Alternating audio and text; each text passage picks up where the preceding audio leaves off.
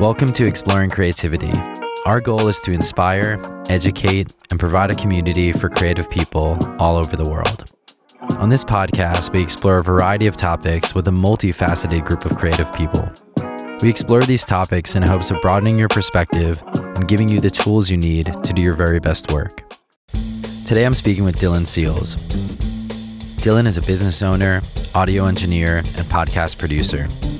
Together, we explored branding, collaboration, the importance of mentors, and so much more. It was a great conversation with a great friend, and I'm super excited for you to hear it. Hey, man. What's happening? What's happening? I was looking for a pen because I'm sure I'm going to take some notes. Dude, you're in my mind right now. I got notes as well. Before this gets into us just catching up, which I kind of wanted to be relatively informal, I definitely want to get some things out of you. So like I said, for anyone joining right now, I want to introduce Dylan to everyone. I want you to know what he's up to because it's possible that he might be able to assist you with some projects that you might be thinking about or working on or about to work on. And for those of you that don't know what Status does, talk about the branding content workshop, which is sort of the starting place of working with Status. So in terms of who is Dylan, I know a lot about you now. We've dove into every possible area we could. Based on that, how would you describe yourself now in like one or two sentences? Oh, that's a good question. I'm an audio engineer committed to going deep on what I do best and providing excellent level of customer service and quality product to my clients. Great. As well as being, the best husband and father I can be. So that seems most we could talk about that all day, but I think it's more like career. Yeah. And you came to me about a very specific part of work that you were looking to do. Do you want to kind of talk about that, sort of where podcasting came into the mix? Yes. So this is, I guess, my 21st year as an audio engineer working professionally outside of school or anything. And I've worn many hats from early days. I did radio work to television to engineering records in Nashville, mixing records in Nashville, working on live records, just doing a lot of different things. And working on the road as well. So a few years ago, I'd been mixing still and doing some work on the road, and somebody approached me about working on a podcast. And I was like, yeah, I'll try that out. I mean, to me, podcasts I hadn't thought much about them since like the early days of the iPod when you could like dock it and like upload like a podcast. It was like weird. So it wasn't like a thing. But it was like early 2019, got into working on this one that was a lot of fun. It was for Preemptive Love, which is a nonprofit that organizes aid and support for Syrian and Iraqi refugees primarily, but all sorts of causes all over the world. They're great. But they put together like a 25 to 30 minute sort of update magazine in these podcasts. And there would be audio like from the host, which was like on a studio mic, like an SM7 or something. But they'd also have all this audio that was like off of their phone while they were like running around under like a truck, trying not to get shot at, all kinds of crazy stuff. So it was fun to take like all this kind of found audio, clean it up, present it in a way that was very pleasing and intelligent, and add the music in. And I was like, well, I could really like dig this. It felt like sort of doing like a mini EP every week. And I found that my musical ear could really inform and help not only the sonics of the dialogue, but the like pacing of the editing and how the music plays into everything. And anyway, I was like, oh, there's like actually something here more than just banging out some work. Right. So And then, so since then I've worked on, I think 5 podcasts and have 3 in production right now. And I am loving it.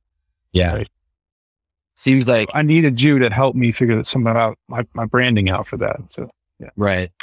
And I always love that when people say, I needed help figuring out my branding, or I needed help with a logo or whatever. I always like to know the motivation behind that. So like, you're doing the thing, you're an engineer, you're working, you got a gig, cool. You like it seems really dig it. You want to do more of it. What was sort of that motivation where you were like, I need to speak with me specifically or anyone with some more assistance? There's a couple things going on there. One, I've sort of been like using attrition to figure out again, like reversing 3 years or looking back 3 years. I was kind of trying to get out of the road, but I was doing some post-production. I was doing some mixing, a little bit of mastering. And I got it in this head of like, I don't want to be doing this forever, where I'm just sort of like hitting a few different things scattershot. I was like, I want to zero in on something that feels like it's going to be mine. And a large motivation to do that was so that I can scale. Mm-hmm. And I can't scale unless A, I have a really good contribution that's going to work in the marketplace, or B, that I have a conceptualization of how to tell my story. Yeah. And so, I don't know if I had ever known that branding was a thing that you could hire someone to be assisted with. That was not entered as a freelancer, it's never really looked at scaling before and hiring people and trying to build out a big client set. I'd never realized that was a thing until I met you, and I can't recall who it was that you were working with that I had seen a story about or something. Probably. I saw. Was it John? Was it Graver? No, Castelli. It was Castelli. Yeah. It wasn't him. I mean, I knew that you did that with him because that's how we met up. And I saw that when I was at the first conversation thing I went to in September of 2019, but it was someone else. And you had all these things on a whiteboard. Oh, and yeah. And I was like, it hit me what you were doing. I was like, holy shit. He's extracting things from that man's brain and like putting them out on a board where you can like play with the ideas. And like, I was like, oh, I've got to have that. I have that. Was it? Okay, good. Yeah. Well, yeah, wow. It was super powerful for me to see that, even if it was like 7 seconds of a story or something. I got in my mind, I was able to connect the dots. I was like, okay, I need someone to step me through that process because I know I've got good ideas. I know what I want to do, but like any creative, it's not always our first instinct to just like stop and be self-analytical and like try to, figure all that out. Right. Legitimately like the furthest thing from, like, I enjoy doing that with you because it becomes a creative process, but that's something that I can't just sit there and like make a framework for and dive in. It's like doing my own dental work or something. I don't know. Yeah. So yeah, that's how I became aware of that I needed this service. I love that. And there's something I wanted to extract from that, which is this idea of showing your work. So basically, if I hadn't shown my work this whole time, you wouldn't have seen what I was doing. And what I want to do is kind of pull some lessons as we go for anyone listening that's running their own business as well, which is, I think showing your work is so important. And we talked about that on the last day about content and how to put that out into the world in a way that's valuable, entertaining, useful. But yeah, I think there's such a hesitation to show your work. We were actually right here, right in front of me.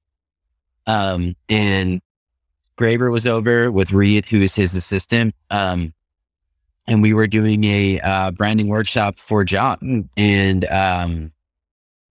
I like documenting things. It's fun to take photos and kind of capture energy in a room through photography, but which kind of gives me an advantage in terms of like, okay, I don't feel insecure about the image that I'm going to share.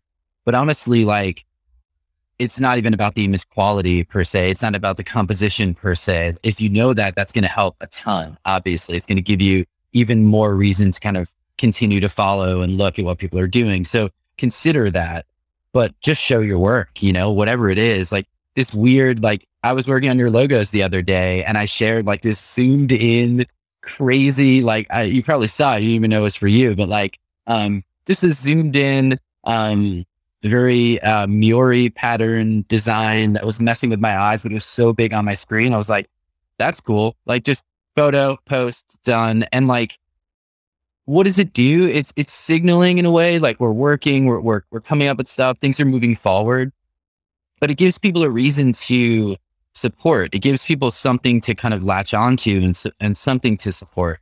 Not just the big milestones, the big releases, but instead those small things, the work that we're doing, every day. So, I just wanted to mention that, not to pat myself on the back, but actually to put that forward for people that are like, how do I get started marketing myself? It's like, well, share yourself with the world, give people something to see. This stop and analyze thing you mentioned, huge. Like I have to admit, even for myself, like taking the time to stop and look at status as a business is not something I am naturally oriented to do. I want to be in the technician mindset as often as possible. And so I'm trying to optimize for that, which I should be. But, there's so much else that goes into the business, the marketing, the CEO level stuff, the accounting and stuff like that. So having the space and finding people, whether it's like someone that you can pay like myself or a friend or someone that's willing to give you the time to stop and analyze, it's so important.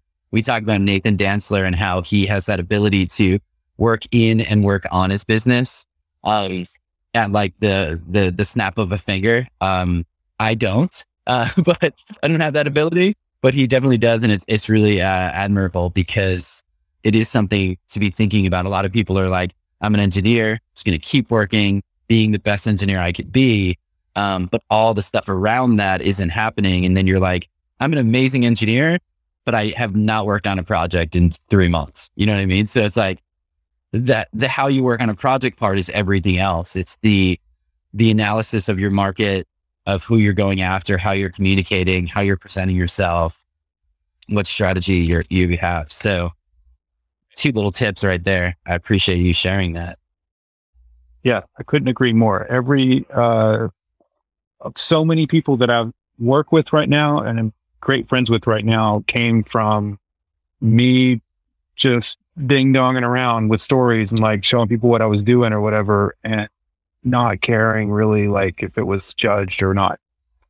That's how I met Nathan and you and Spider, really everybody that's in our little world. Yeah. As well as some of my other clients. So I'm actually needing to get back into it. I have not done enough of that, and I've kind of made a resolution to do more of it. So a new month resolution instead of new year resolution.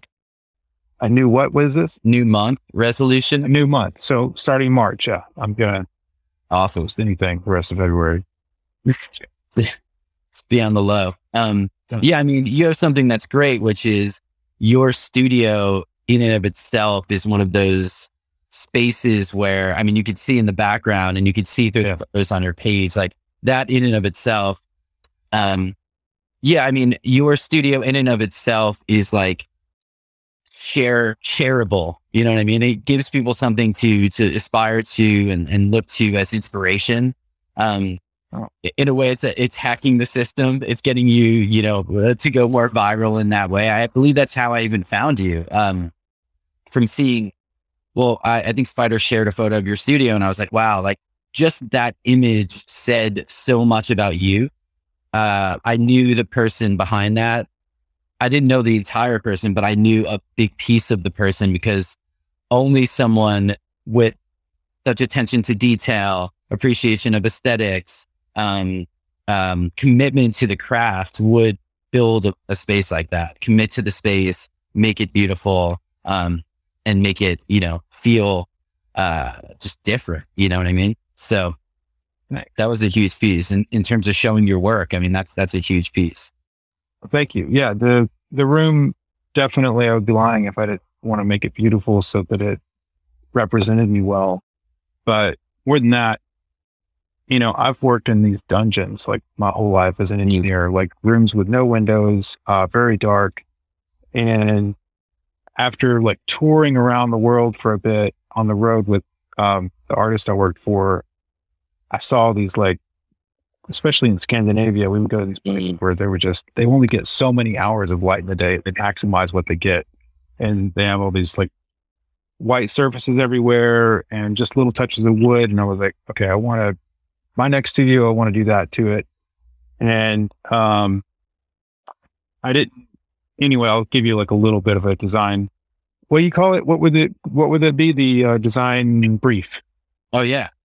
So I knew I wanted very minimal and clean. I knew I didn't want a TV on the wall. Everybody has a TV in the wall of their studio. And the first thing I walk in, it's like just a black square, I'm like, no, like, I really don't like that. That's just not me. So I was like, well, I want to do a projector. And then I realized, well, I'm going to walk in and there's going to be a white square. And I was like, that sucks. And so finally it hit me. It's like, what if the whole room's fucking white? And then I could like get this scrim and project onto it. And it's not like acoustic barrier. And I could have my subs back there. And then it took me like a year to realize, I can put the speakers behind it too. So anyway, but I walk in every morning and there's not a single morning where I don't get excited. There's this big window here that brings in natural light. And as I'm coming down the hall into the room, I'm just like, I can't believe I get to do this in here. Yeah. So it's great. And it's kind of like how this room is designed is analogous to what you and I are designing with my brand. It's like I have all these ideas that I've kind of bottled up over the last few years. This took me 6 months to extrapolate out of my brain in real time with help. And it's like, I feel like if I'd hired an architect, I could have done it in, like designed it in 5 days, but I had to I had to go deep on a lot of time, me figuring out things, getting help from my father-in-law, but then just a lot of like trial and error where it's what we're doing. We're creating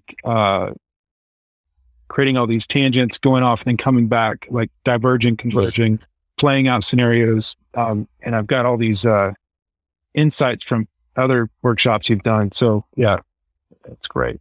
I was talking to a friend yesterday, Addison, who I think is on here right now, about this idea of like taking these gems that you learn throughout your life and then folding them into the next phase and then folding those into, it's sort of like this endless convergence in a way.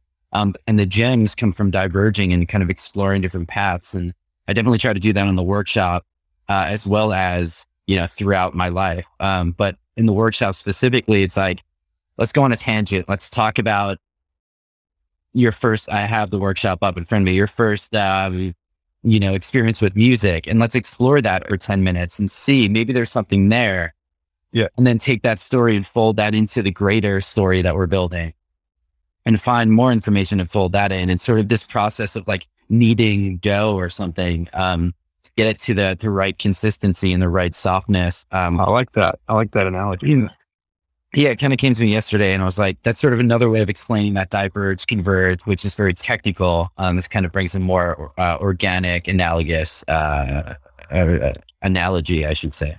And you're very good at using both. Like we both know people they seem to just diverge. Mm. And there's other people that perhaps aren't even allowing space to dive in creatively, and they're just converging all the time.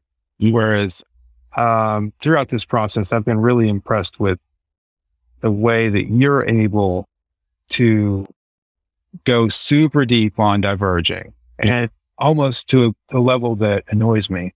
Yeah. But I get it. It's like at some point it's like, I don't know how to go further than like this dot that we got to from these 70 other dots. Right. But you'll find a way to push through to like 6 more on either direction. Mm.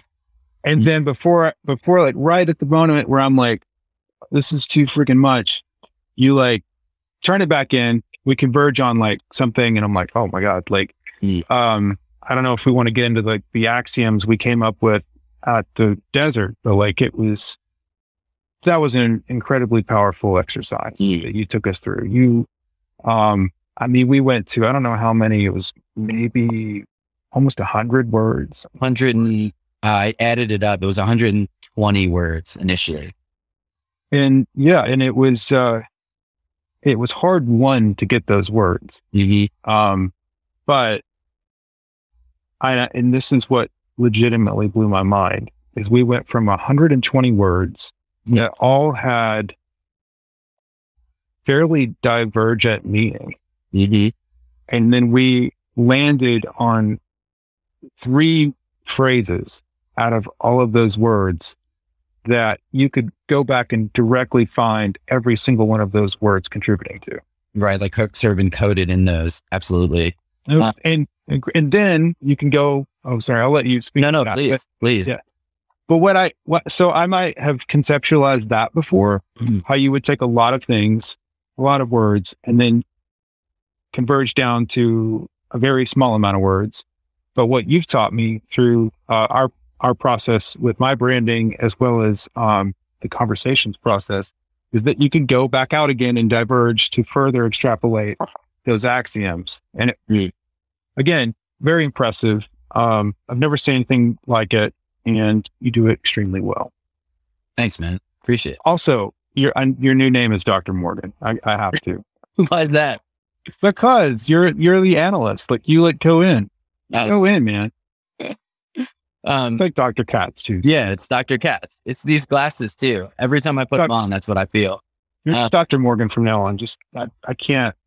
It's happening right now. Look, if I can earn an honorary PhD from you, I'll take it. I'll print that out right now. Thank you. I'll put it right here. Good. So yeah, one thing you mentioned, this idea of like when to dial it in and when to keep pushing. This idea of like, you're going down this path, you're diverging, you're coming up with all these new ideas.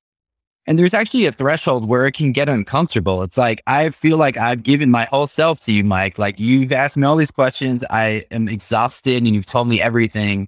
Why are we going further? That's actually the point.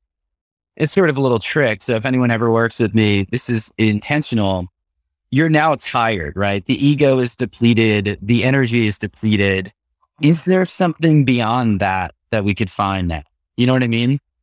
Because as we go, we're like uncovering things, we're making connections between the things we uncover, and we've exhausted the possibilities, or seemingly exhausted it. You feel as though you've exhausted it, and therefore you feel that. And so that's the point where I'm like, okay, in my head, let's give it another 5 minutes. Like, is there something beyond that threshold of comfort that we can find that's actually going to be better potentially than anything we found so far?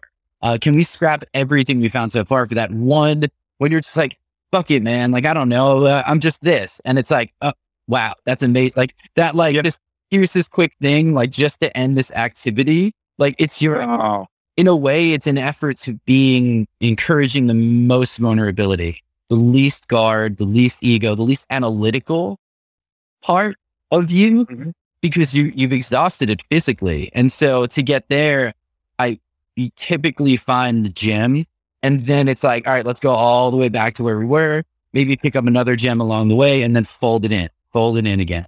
And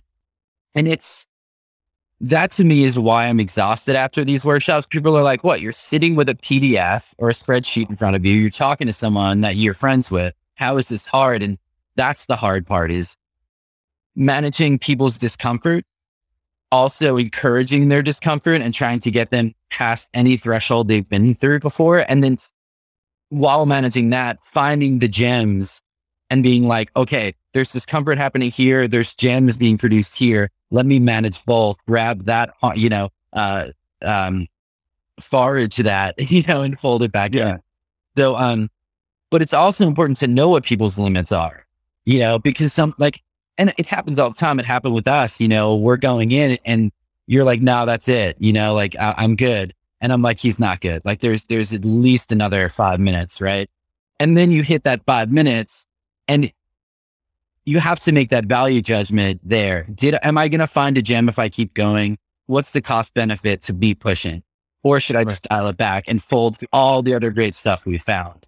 And in a way, it's having faith that there will be something down that path. Maybe it's not drilling down into this one area. Maybe in a day from now, after some sleep, maybe earlier in the morning, there might be a better way of kind of approaching that. But I think that's just such a creative practice to get into, which is like, when do you keep pushing your collaborators, even though they're uncomfortable? If you're producing a record specifically, when do you keep pushing that artist to do something that they've never done before and they're totally uncomfortable with, singing at that register or that key that they may have never done before, but it's making their voice crackle in a beautiful way? Like, right. Even though they're so uncomfortable doing it and don't want anyone to hear it.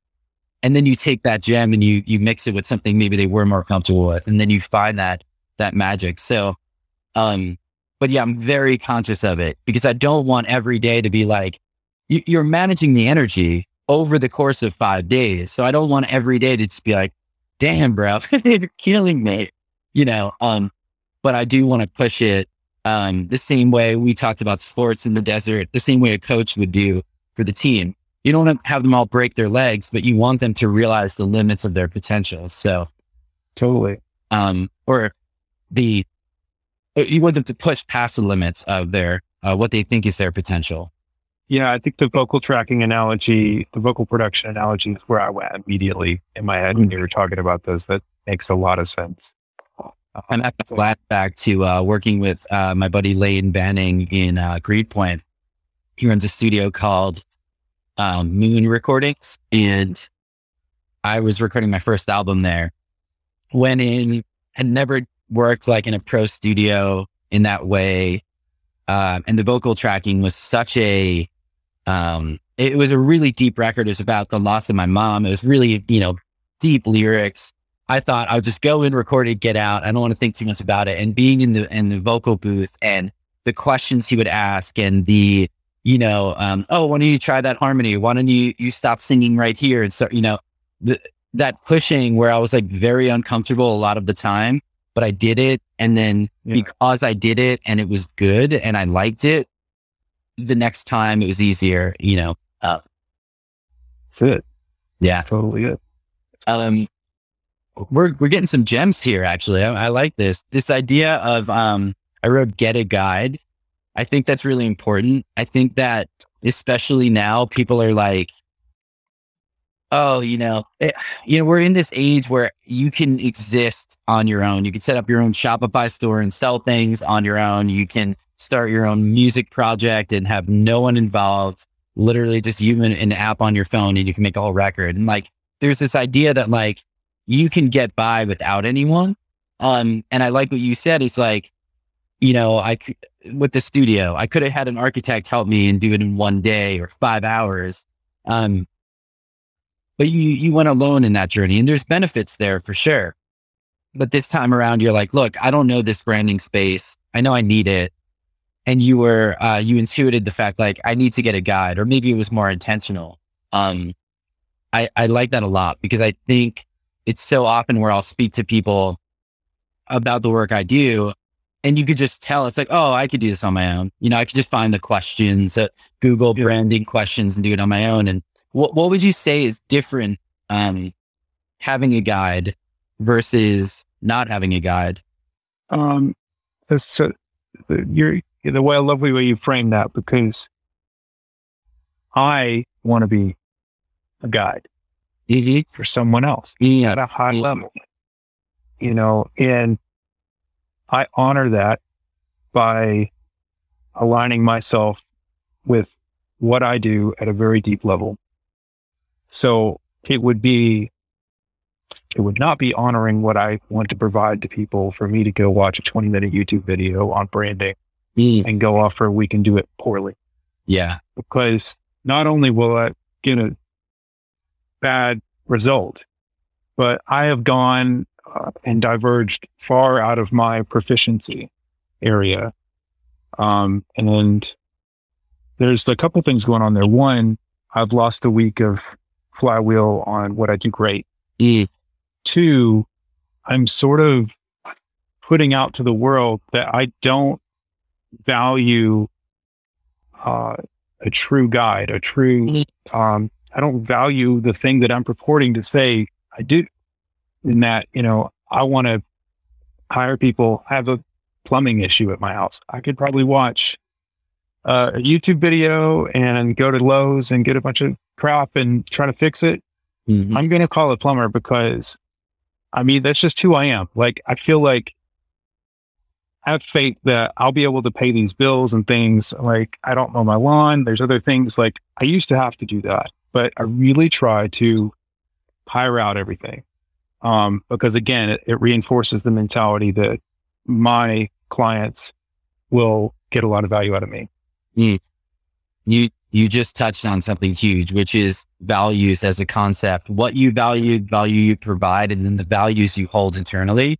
And I think a lot of times, especially when we do the values exercise, or people think about doing the values exercise, if you Google, how to brand yourself or whatever bullshit, it will come up. Write out your values, and people will be like, 3 things or whatever.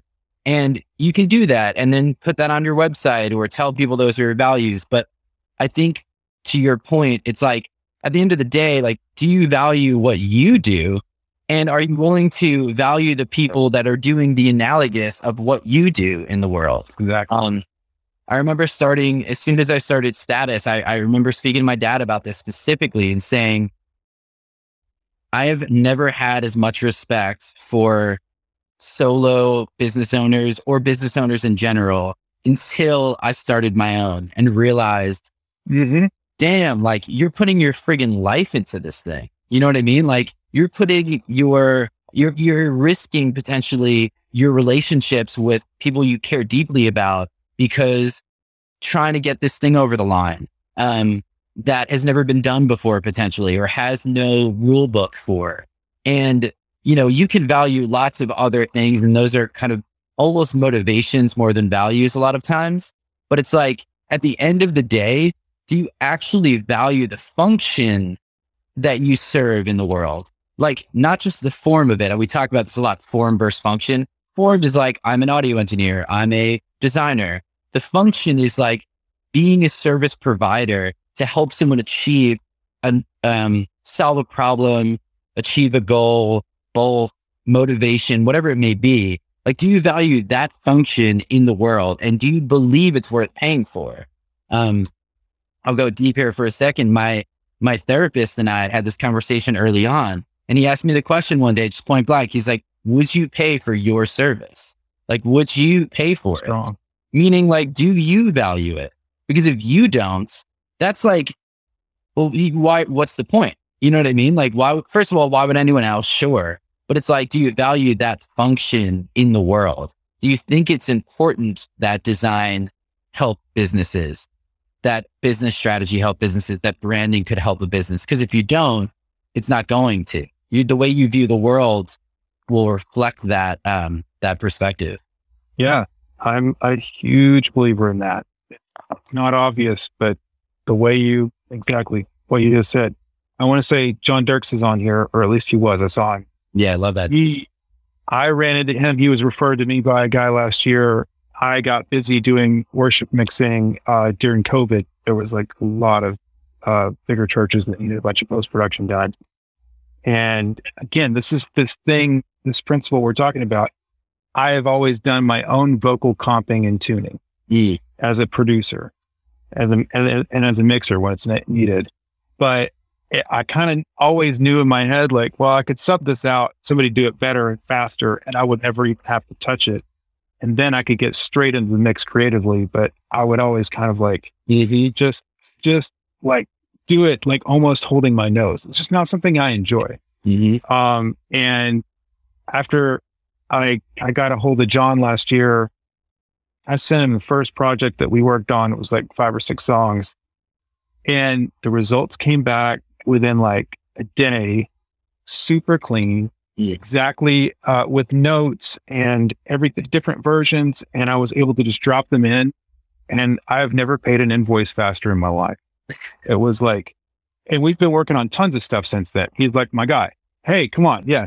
Yeah. Shout out. By the way, we're talking about JC_Dirk. That's it right there. Yeah, definitely give him Complete a follow badass. and send him your vocal comping.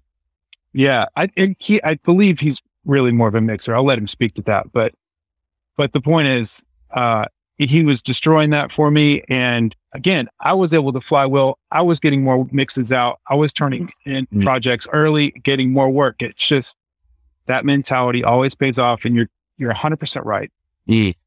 Value your time and your abilities. Well, charge what you believe worth, and not a penny less. And again, it's almost like don't take the cheap gig. I know this is like totally controversial. Taking the cheap gig is no different than going off and watching a YouTube video on how to fix your dishwasher. Like it's again, you're not valuing, people's contributions. Yes. Anyway, I don't know everything, but that's my philosophy. Oh, dude, no, that's huge. That idea that like taking the cheap gig is analogous with trying to do it yourself. And there's a lot of ego attached to doing it yourself. And I get a client in here saying that John did great on his vocals. I love that. I love that. You mentioned the flywheel a few times. I know. Yeah. Everyone was cracking on me in the desert about using this concept from Jim Collins. It's such a good, it's a powerful analogy or metaphor, I guess you could say. And it speaks to how do you build positive energy and I'm not saying this in like a pseudo spiritual way, like how do you build positive momentum for the work that you're doing while also helping to benefit those around you or the other things that you do in your life.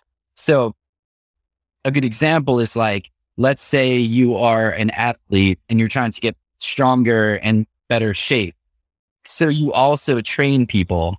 And by training people, they're actually questioning your routines. And so you're learning how to get better at that. Right. And so by getting better and modifying your own routines, you're then getting better as an athlete. And then you're using that to train people. They're asking more questions. And so now you're creating this cycle. And so there's positive momentum because the thing you want to get better at is actually is the output of this entire machine that you're building that starts with your contribution and ends with feedback that you can get better at. So worth thinking about that concept, thinking about how the different relationships, the different businesses that you have, the different job responsibilities you have, how they can actually connect better and form this flywheel, this pinwheel, which I'm sure you've seen, those little plastic things on a lawn or a little kid would hold, that spins and it builds momentum because each pedal is helping the other rather than that negative flywheel pulling you in the opposite direction, or just not having a flywheel at all, where you're doing all these different things. You're learning how to repair the sink and you're trying to get better in engineering and you're a producer and you're songwriting, trying to get placements. Yeah.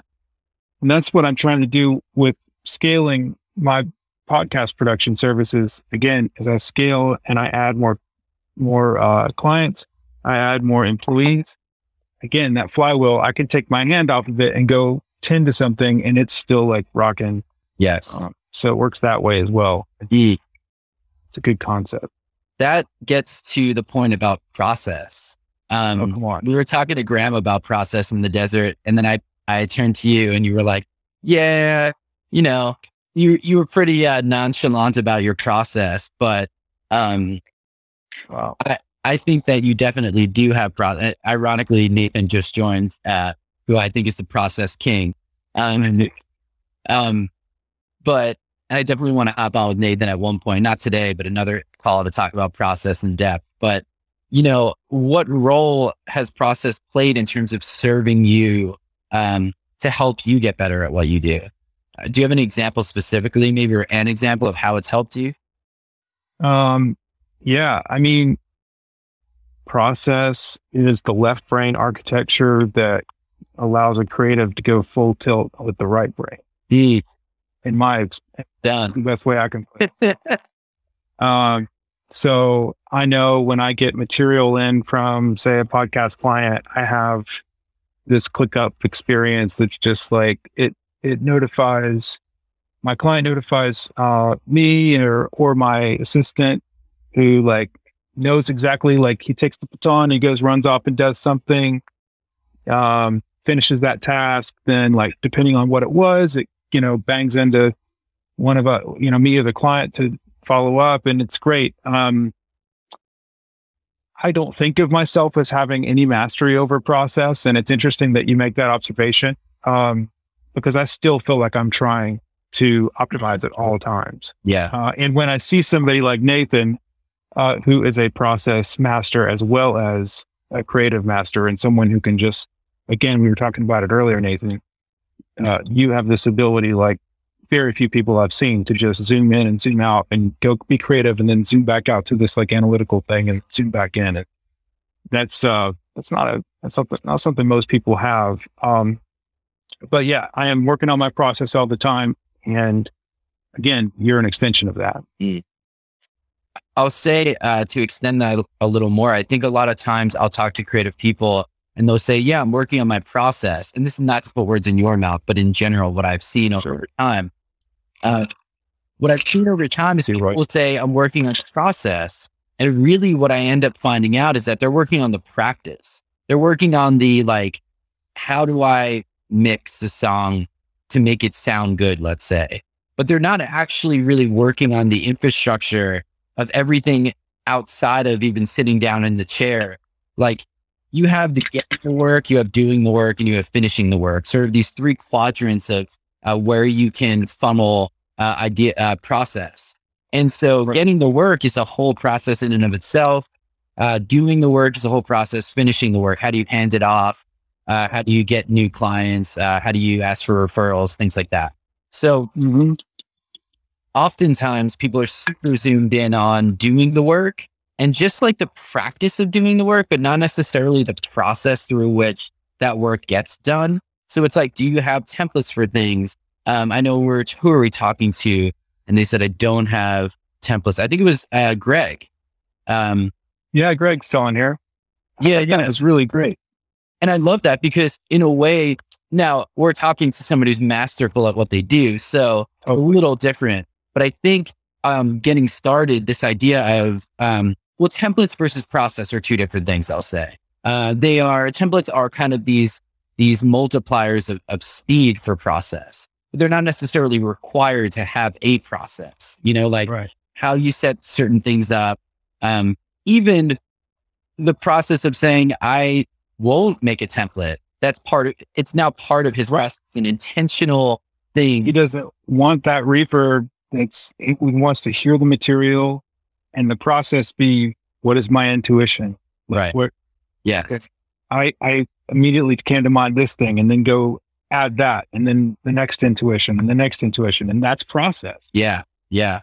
And I think no process, when you have the getting and finishing the work process sorted, whether you have management or you have people supporting you or whatever, the doing the work can actually be more flexible. And you don't need the process or you don't need templates per se. To get started, it can be helpful to have them for projects that are super, super repeatable. They're really useful. But for things where it's like, I'm working on this movie and it's like that. I'm working on that movie and it's like that. They're totally different. The process should support the difference. So it should reject templatization of things and instead be a complement. Yeah. Yeah. Be designed to support the outcome that you want, which is really the real result of the process. Whether that's like partially a demonstration of your value, the quality of work that you want, the speed, all of those things are really what's encoded into a good process. So I could geek out on that forever. And I've been writing notes about process, kind of working on either a book or a PDF or a lecture or some shit, maybe just a podcast episode. I'm not sure yet, but maybe I'm just gearing up to talk with Nathan about it. It might just be that. But yeah, so I'm wondering about the workshop specifically. So I have a few questions here. What were your expectations going into the workshop? Like, was there anything that you said, I think this is going to happen? I really trusted the experience. It's going to sound dopey. I intuited again, with you, that I've got enough in me, that I've got enough ideas that I know where I want to go. And I've seen you do enough work that I wasn't going to try and skip ahead to get exactly where we were going out of it. I just knew on a journey with you, I had this belief that I would get all my, it's like there's that saying, knowing what you know versus knowing what you don't know. Mm-hmm. And I will say by the end of this, we've achieved more than I didn't know I needed to achieve at the start than I knew I needed to achieve. So it's hard to even answer that question because, again, I had faith in the process. I knew you were the guy, and you delivered on that. Good to know. I love this idea of knowing what you don't know. I think it's really difficult as a sales pitch of what I offer. It's like hard to explain to someone, hey, like pay this money. You'll actually learn things you don't know. People are like, I'm good. I don't need to know the things that I Yeah. The uncovering the blind spots of like trying to think of one in particular, and feel free to jump in. But, I think I knew we were going to make like a mission statement and have a couple of other like ideas that you would pull out of me. But there were so many things that I'm like, oh, this is like a key principle in branding or marketing that I had never even heard of. And I think that's what I meant by knowing what you know versus knowing what you don't know. Knowing what you know you don't know versus not like there's just things you don't know that you even need to know. And that's probably what you were saying, but that's why you get the trusted advisor, the mentor, the person to guide you and walk you through all these things. Yeah. Those 4 quadrants of like knowing what you know, not knowing what you don't know, knowing what you don't know, not knowing what you don't know. Those 4. There's 4 of them. Yeah. It's just the permutations of kind of flipping them. All right. You're going to have to send me that graph later. Cause I'm going to probably turn that into a graphic and post it on status. I like that. There we go. If you don't know, if there are things that you don't realize you don't know, there's a huge value there in exposing that or have it. That's again, where when you get a guide, that's where a guide can help, is that they can show you things that you have no idea that you need to know, but you don't even know were a thing at all. And the things that you know that you don't know, that's just great because that gives a foundation for a guide to be like, oh, okay, like let me explain marketing to you, or let me explain how to make a proper mission statement or the function of it or whatever, and then there's things that you know that you want to know, like you're like, hey, or maybe you know about it and then a guide can help improve those things, right? So it's like, I already know about design, I'm obsessed with design. Okay, cool. How do I take that obsession and turn that into your specific design language? Yeah, I think there's 4, but I'm not even going to riff on that because I don't know it well. Awesome. Do it on the fly. One thing, it's one more thing I didn't know. There you go. I forgot who said it. There's a quote of that, like I forget who it was. Drop it in the comments if you know where that quote about known unknowns is from. There was something that we took away from the workshop that really stood out to me. And I think it's really applicable to anyone providing any service. This idea that like, when I ask people what they do, they're very quick to say, I'm a designer. And like, that's it. And I'm like, cool, put that on your website. Like there's a million fucking people that are going to say that. Right. So like, then what, and we got into that, I was like, what are you looking to do? Like, what is your goal? Seriously. Amazing. Thank you. It's a really nice comment. What are you offering? And you're like, I remember the first thing you said, and it was like mid frustration with the exercise. Like, I'm an audio engineer. I'm like, cool, man. Why? What are you trying to do? And a lot of people would literally stop there. And again, without a guide, you're like, all right, what do you do? Brand exercise I found on Google, like, I'm an audio engineer. And then you stop and you're like, fuck yeah, I'm branded. Like, amazing. I saved like $3,000 on this, whatever. So, I know. Yeah. but, so you answered that question. And then I said, okay, well, why? Like, why are you doing that?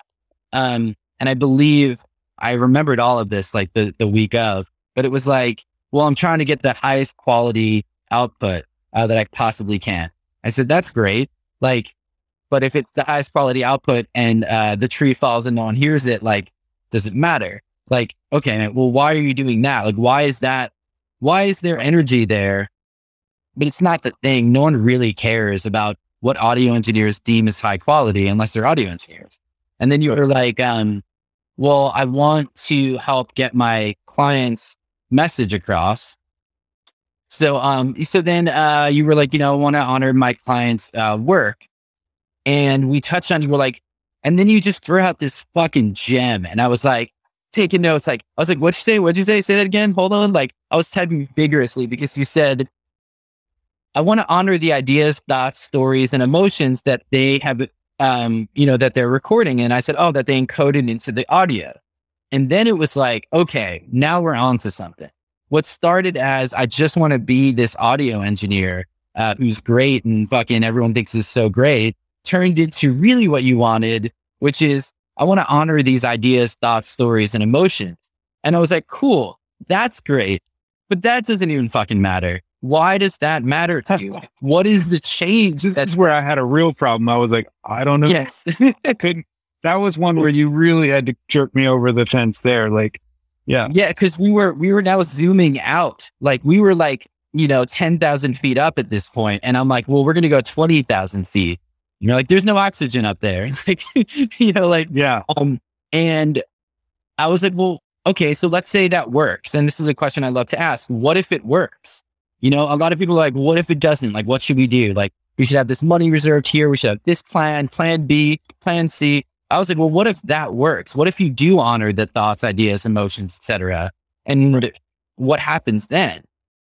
And I don't think you were able to answer it. And I was like, I wanted you. So I gave you some time, again, giving them the time. But when I realized like you were struggling with it, I said, because I had the answer at that point, which is the change you're making is helping people connect with that. Once they connect with that, they can engage with the world differently. They have new ideas and information.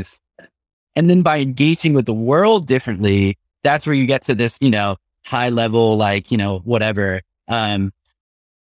world changing speak, which is the most zoomed out you can go. But it's talking about this idea of putting information into action. So you have putting information into action being affected by how people engage with the world. And they're engaging with the world because the audio honors the ideas, and the audio honors the ideas because the engineering's so good. And so you have these tiers that you're building on top of, but really what you're doing is trying to put information into action through high quality audio engineering. So I think oftentimes this part is overlooked dramatically. Oftentimes it's just like, I'm an audio engineer and I'm out and that's it. And as a result, you're actually not honoring yourself. You're not honoring the work you're doing. You're not giving yourself a mission that's bigger than yourself and just like what you can do in this tiny dark room. But you're kind of putting an invisible cap on what you're capable of. And I think that is easily the worst thing anyone can do. And it's easily for me, the best part about what I do for people.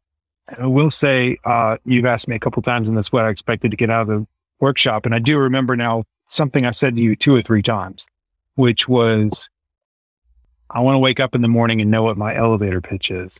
And not in a huckstery way, but like I want to wake up at, like, I have all these axioms I write for myself in my journal. I know who I want to be when I wake up in the morning, but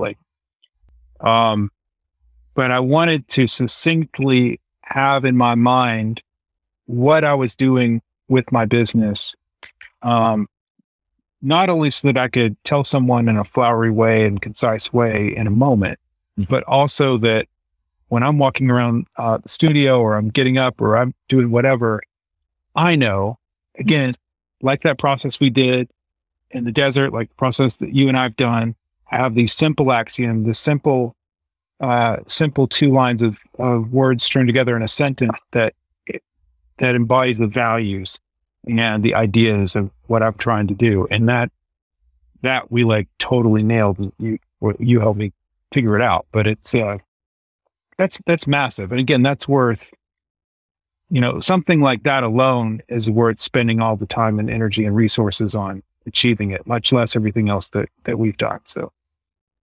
And I appreciate that. And I checked in with you every day because, the workshop as of right now costs $3,000 to be a part of. So it's a big ask, and I'm very sensitive to this. And I talked to you about it in the desert. And I think I talked to Spider and Rory about it. Like I'm very sensitive to the cost of that. That's a new laptop or an iPad or some dumb shit that you want. I don't know. Like it could be anything, or it could be a microphone or a million journals, or a few nights in the desert, or literally 3 nights in this desert.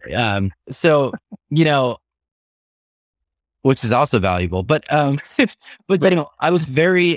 very sensitive to the value that you're getting out of it. And I checked in with you throughout because I wanted to make sure that this was valuable enough, and even making small modifications to the overall kind of process that I have to make sure that we're squeezing the most that we can out of, the fruit that is this exercise. And it made me very happy to know every day that we checked in, that you felt as though you were getting that value. So 100%.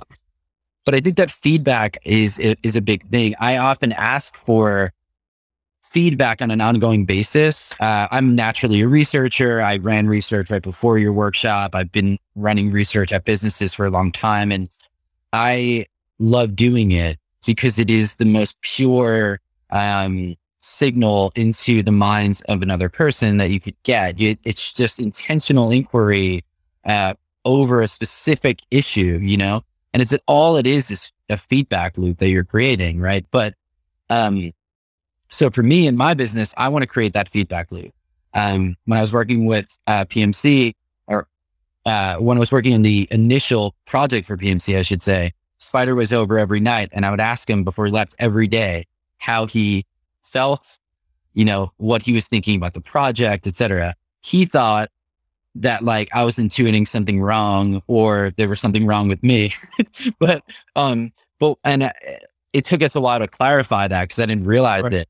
But it's really an effort to understand where are the individuals of this collaboration, where are they at, checking in, getting what I called automatic updates in the desert. Like every minute you change, you're exposed to this new idea, maybe this live or something, and you've changed now. And so the next time you see someone, you have different ideas than the last time they saw you.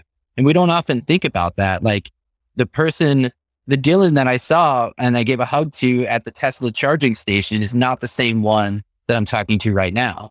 And luckily that's not a long time span. So not that much has changed, but like some collaborators you don't see for a month or a week or a year. And so where they're at changes. And so when you're doing like difficult work like this, where every day you're drilling down into different areas and things are happening outside, I think it's so valuable to check in casually, but just where are you at now? Can I get this automatic update of where you are now with the process? How are you thinking about it differently? What's changed since, 10 a.m. or yesterday? So I don't know, another kind of tip that I want to give to people listening, like it seems weird and could confuse people without clarifying what you're doing. But, once you clarify it, it's a really valuable thing. No, it's very good. We started every day with, you would you would recap what we did the day before, and then you would make sure we had a good frame of mind. Again, like re-upping, like what we've done, where we're going today, and what I was getting out of it and I had any questions. It was great. And that's another thing. I think at the end of the day, both of us are in the business of change, right?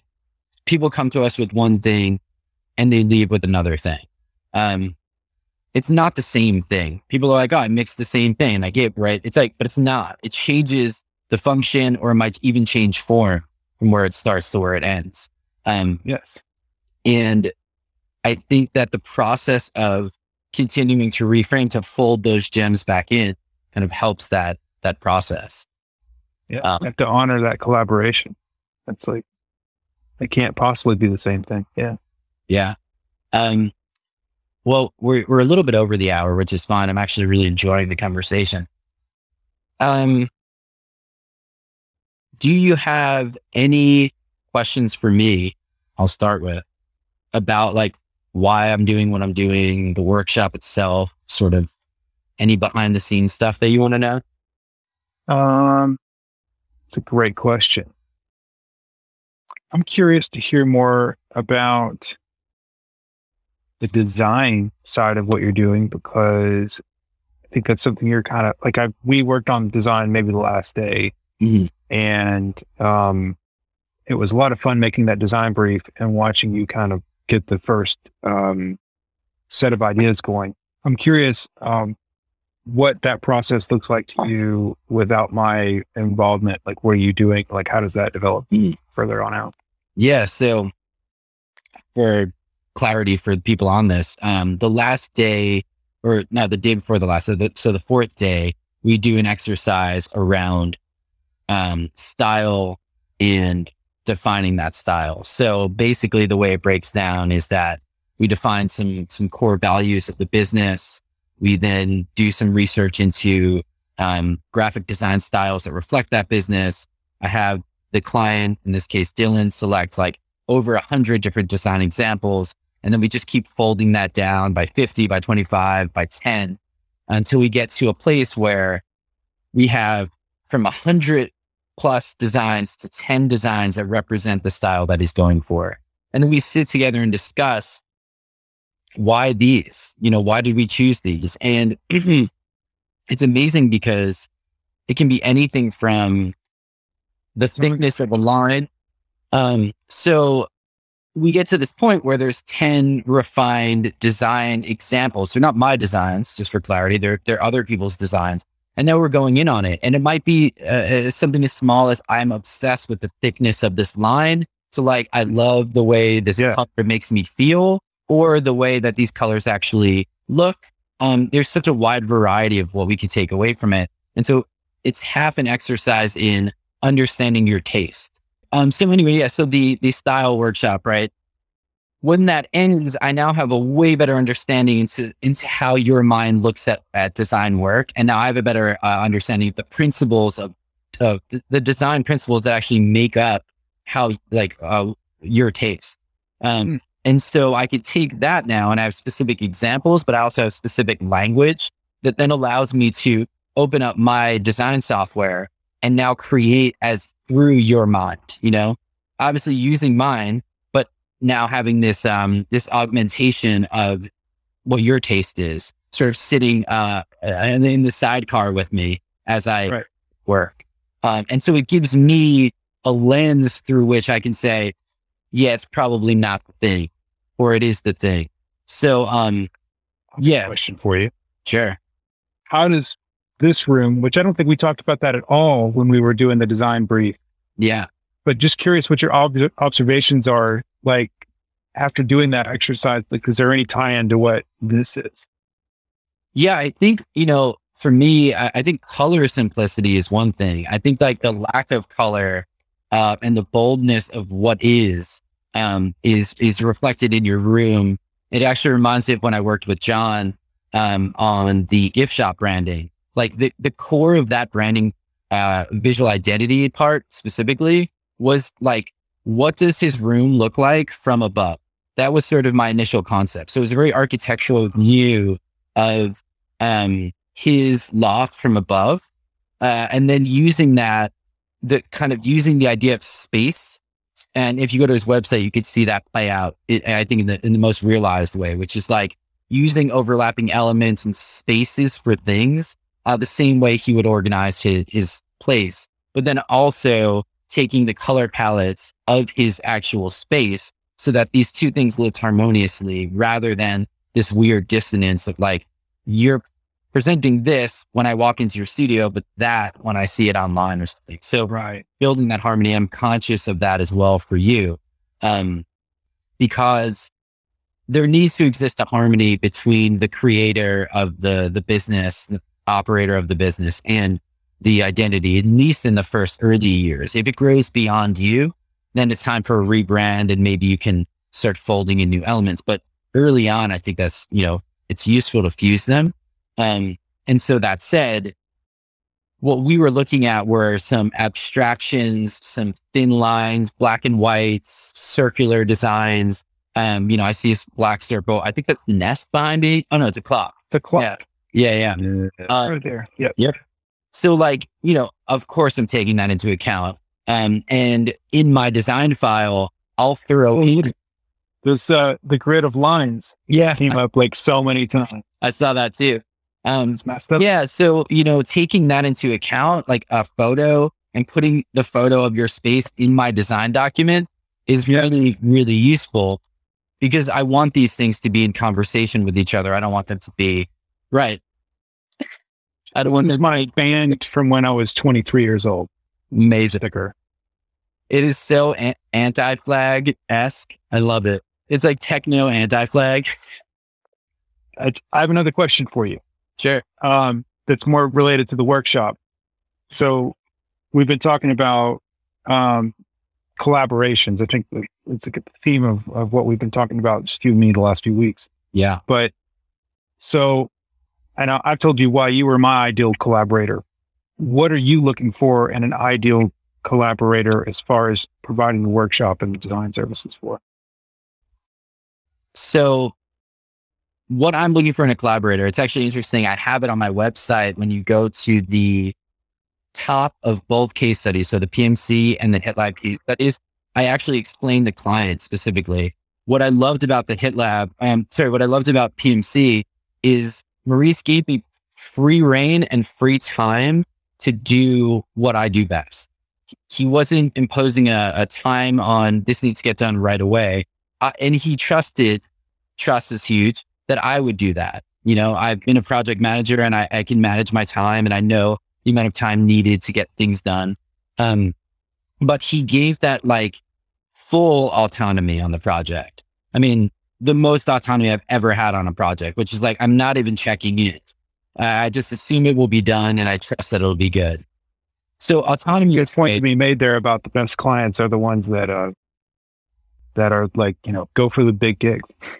Yeah. Often that's where the good clients are. It's interesting how those things work. But yeah, so autonomy was huge. And autonomy in the form of, I trust you and the work quality that you can output.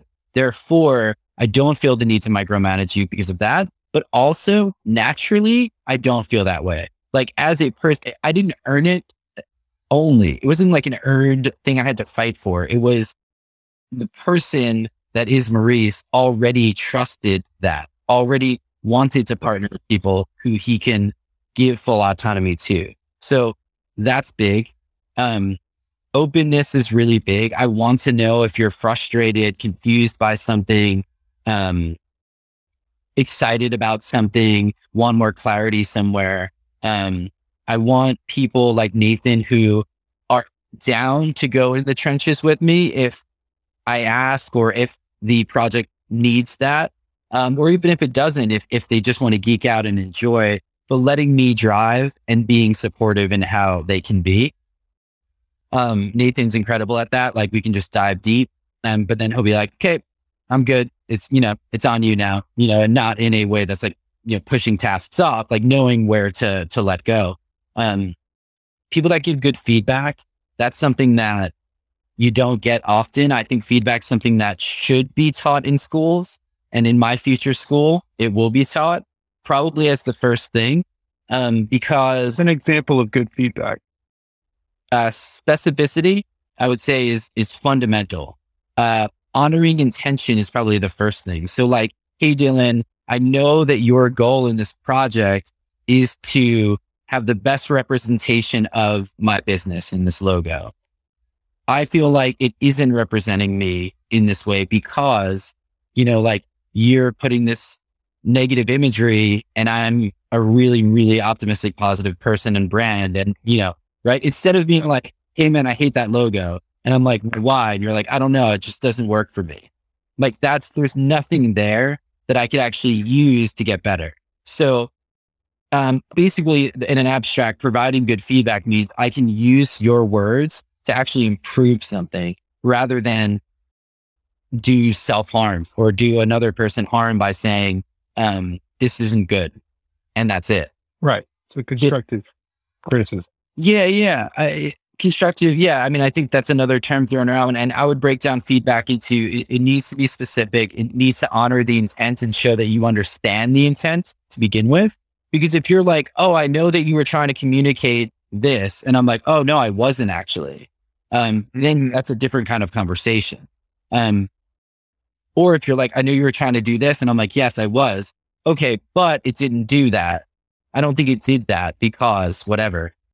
I can grow from that. I can learn. You can learn. So I think there's that. I think feedback also is really about language, developing a shared language. It's an opportunity to develop a shared language, but also it's really friggin' important to realize that you don't have a shared language at the start. So like, this is a practice in which you develop a shared language. It's not like to assume that you being like, this sucks actually means the same thing that I mean when I say this sucks about a design is way different. So you just might mean, oh yeah, I love it, but I don't like the red. And I might mean the entire design is bad from different attributes. Right. You know what I mean? So this is amazing.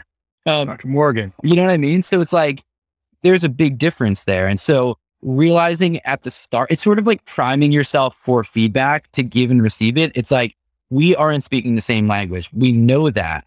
We're going into it knowing that. And then everything past that is like, we need to get on the same page. Let's start with intention. Let's be very specific about the thing that you think is tripping you up, even though it might not be, because you don't know design in that way. You might say, I think it's the color, but I'm not sure. And it'd be like, oh, actually, it's because the lines are so close, it's making this weird vibration. It's not the red, it's the space in between the lines. You might not know that, but then from me explaining that, you can learn. And now we're developing that shared language. So feedback is an art. It's easily, again, this is in the design process or the music making process. It's 90% of the gig.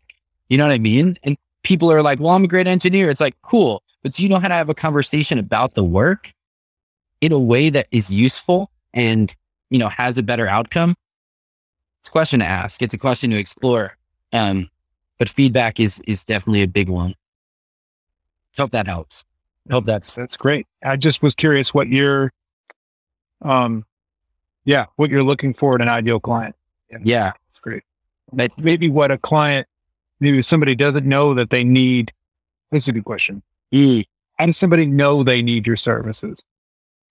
That's an interesting one. And one I'm still exploring, I'll be honest. I think that part of it is education in general around like that I need to do in terms of outreach and education. Things like this are important.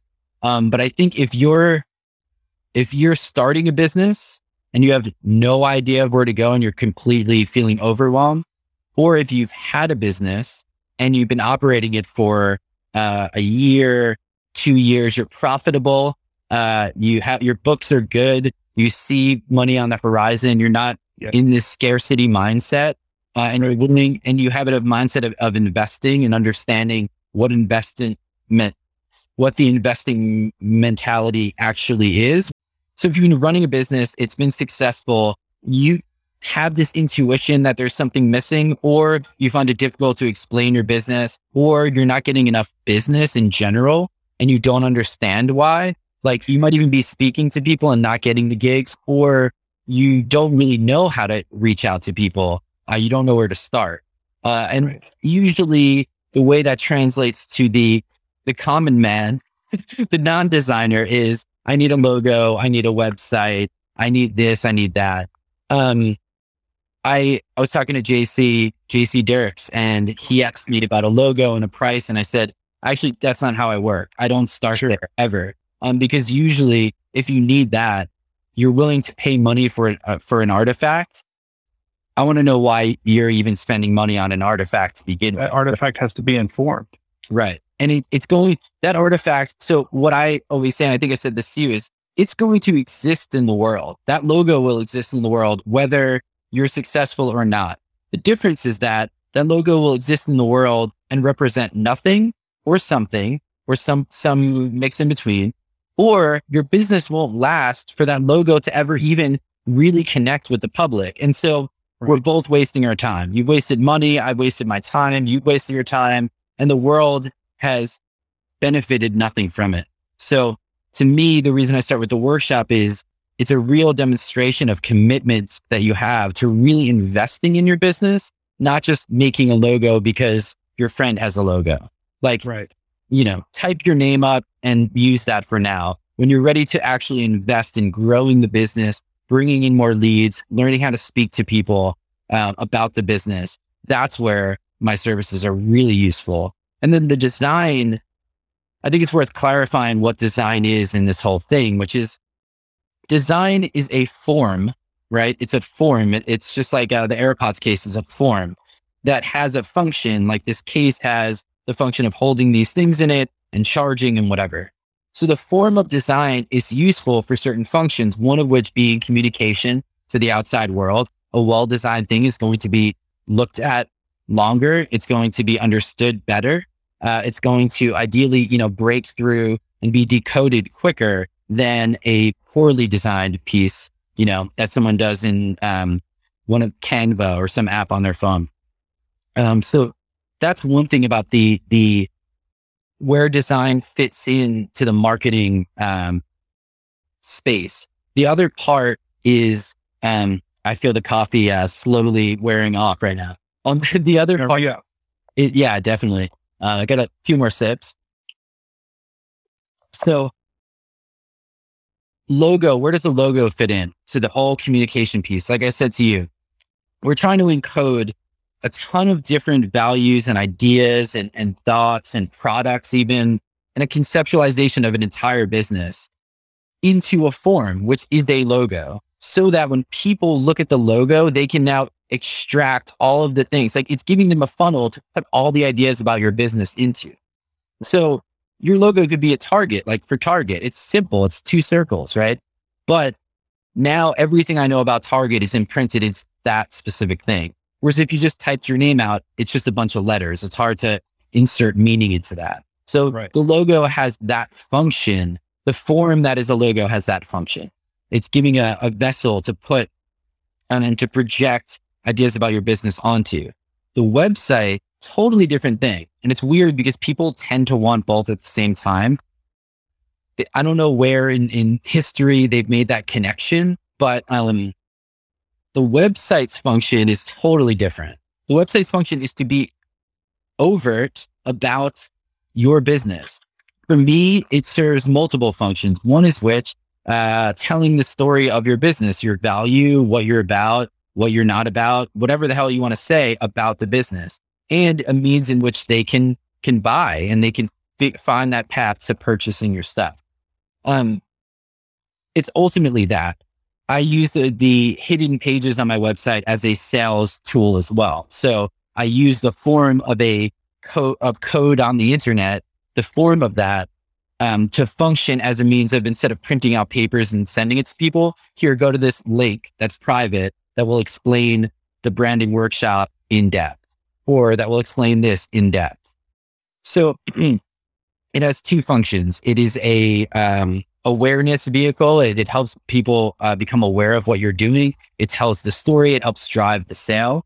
And it's also a place to kind of create digital documents that you can share with people and live updates so that they're never reading dated information. So the logo, a funnel in which your ideas are encoded and decoded from for the end user. And the website is a place where ideas are actually overtly presented. Content, another form. Content is stuff I do for the Hit Lab and conversations, PMC. Content is a means of continuing that engagement with the public. So continuing to share your values, your ideas, your offerings with the public, ideally on a recurring basis. Like we were talking about, how can you post every day without it being a chore? How do you continually engage people is really what content is there for. It's like if you were to say one thing to your audience every day, what would you say? It would change on Monday, Tuesday, Wednesday. It would change from month to month. But that is about regular recurring communication. So you have the logo, which is a funnel where I'll actually end with the logo. Starting with the marketing communications, right? Starting with the content.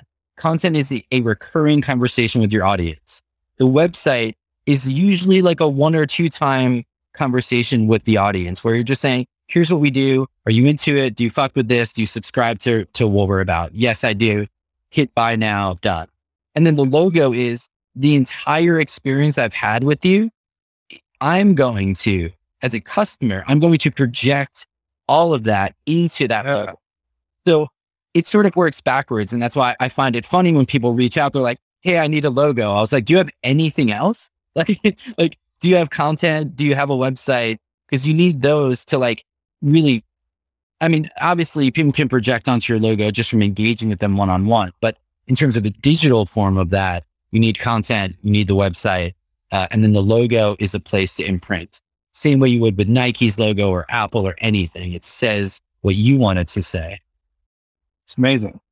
And so it's like, that really goes into my whole like way I'm always relating things back to the subconscious. So when I see the status logo, like subconsciously that recalls everything that I've ever experienced with status that I can recall in a moment. And it has that meaning. It has whatever that meaning is and that feeling right coded in it. And it's going to be different from you to Brian, who just wrote in, to anyone else. Right. Yep. Be informed. Right. And so it's interesting because really then it frees you up with the logo. The logo could literally be like a circle. And as long as people know that's your circle, people can project meaning onto it. And so the process of, with status, like building this brand up, was putting that logo out there in every chance I could to help people start making that connection with me, my ideas, and the business that I'm trying to lead. Brian just wrote in, is content development part of a workshop? So it is. I would say that the meat in which that fuels the content is sort of the first 4 days. And then the last day is specifically about content. So we actually select a bunch of different types of content that we would want to use. And then like themes of content, like interviews or, photos of the studio or whatever. We select different ones. And then there is a exercise in which we actually calendar it. So every single day or Monday, Wednesday, Friday or whatever, we actually put it on the calendar where those pieces of information go on the calendar. And then the last part is we look at a year worth of content. And so we say, all right, if every day of the week you're doing a studio photo, if one day a week you're doing a studio photo, that's 52 photos. Is that it? 52? It is. Yeah. Weeks in a year. So then it's like, okay, we could either literally sit there and write out 52 ideas for photos, or you can hire a photographer, have them take 100 photos and whittle it down to 52. But it gives you that platform of like, this is not only what I want to say, this is also what I need to actually get to actually have content for a year. And then it lets that engine run on itself. You don't need to think about it every day. Right. And, you could modify as you go, but it's out of the way. Becomes very low bandwidth. You're just maintaining it. Exactly. And it was amazing to see you do that with me.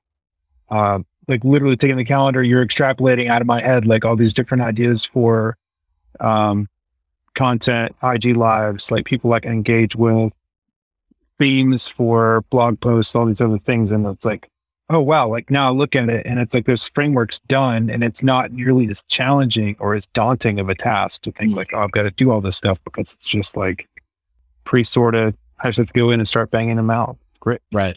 Yeah. Then it's just a execution task, which I should mention we can do for you.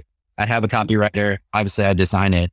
But that's a whole nother conversation, but we do offer that and that's that bridge, right? Of like a workshop to the design process, which is how do you now bridge that gap? That in and of itself is sort of the last step of the process, which is, we're making a piece of content. How do we maintain the integrity of the brand in that piece for each sentence or a hashtag or a graphic image that we put up? For me, this idea of having funnels for ideas is something we didn't really touch on, but It's something that I learned from Stephen Wolfram by way of Spider sending me a link to his YouTube interview. And Thanks for ideas. yeah, so Stephen Wolfram's like total genius engineer, and he is the guy that created Wolfram Alpha, which fuels Siri and also is its own standalone website. Insane source of data and data manipulation and data gathering. He said in an interview that, I'm just going to paraphrase it, I'm going to add some of my own narrative to it, but basically that early on, realizing that there was a need for places where ideas can incubate and live and thrive. So he had this idea to create different businesses. That was a good question. He had an idea to create different businesses and different offerings in which if you were like when we were on the workshop and Spider and I came up with like 50 different t-shirt ideas, like we have no funnel where that can exist. So like they just die, right? But if we had like a t-shirt funnel and people knew about it and were like into it and were subscribing and buying, we could just keep throwing shirts in that funnel. And then it's like, it's its own thing. And then the podcast business is its own funnel. So anything, ideas about a podcast, anyone you speak to about it, status is a funnel for very specific things. The Convos podcast. Right. But coming up with these conceptualizations, Instagram accounts, businesses, it is the dream life.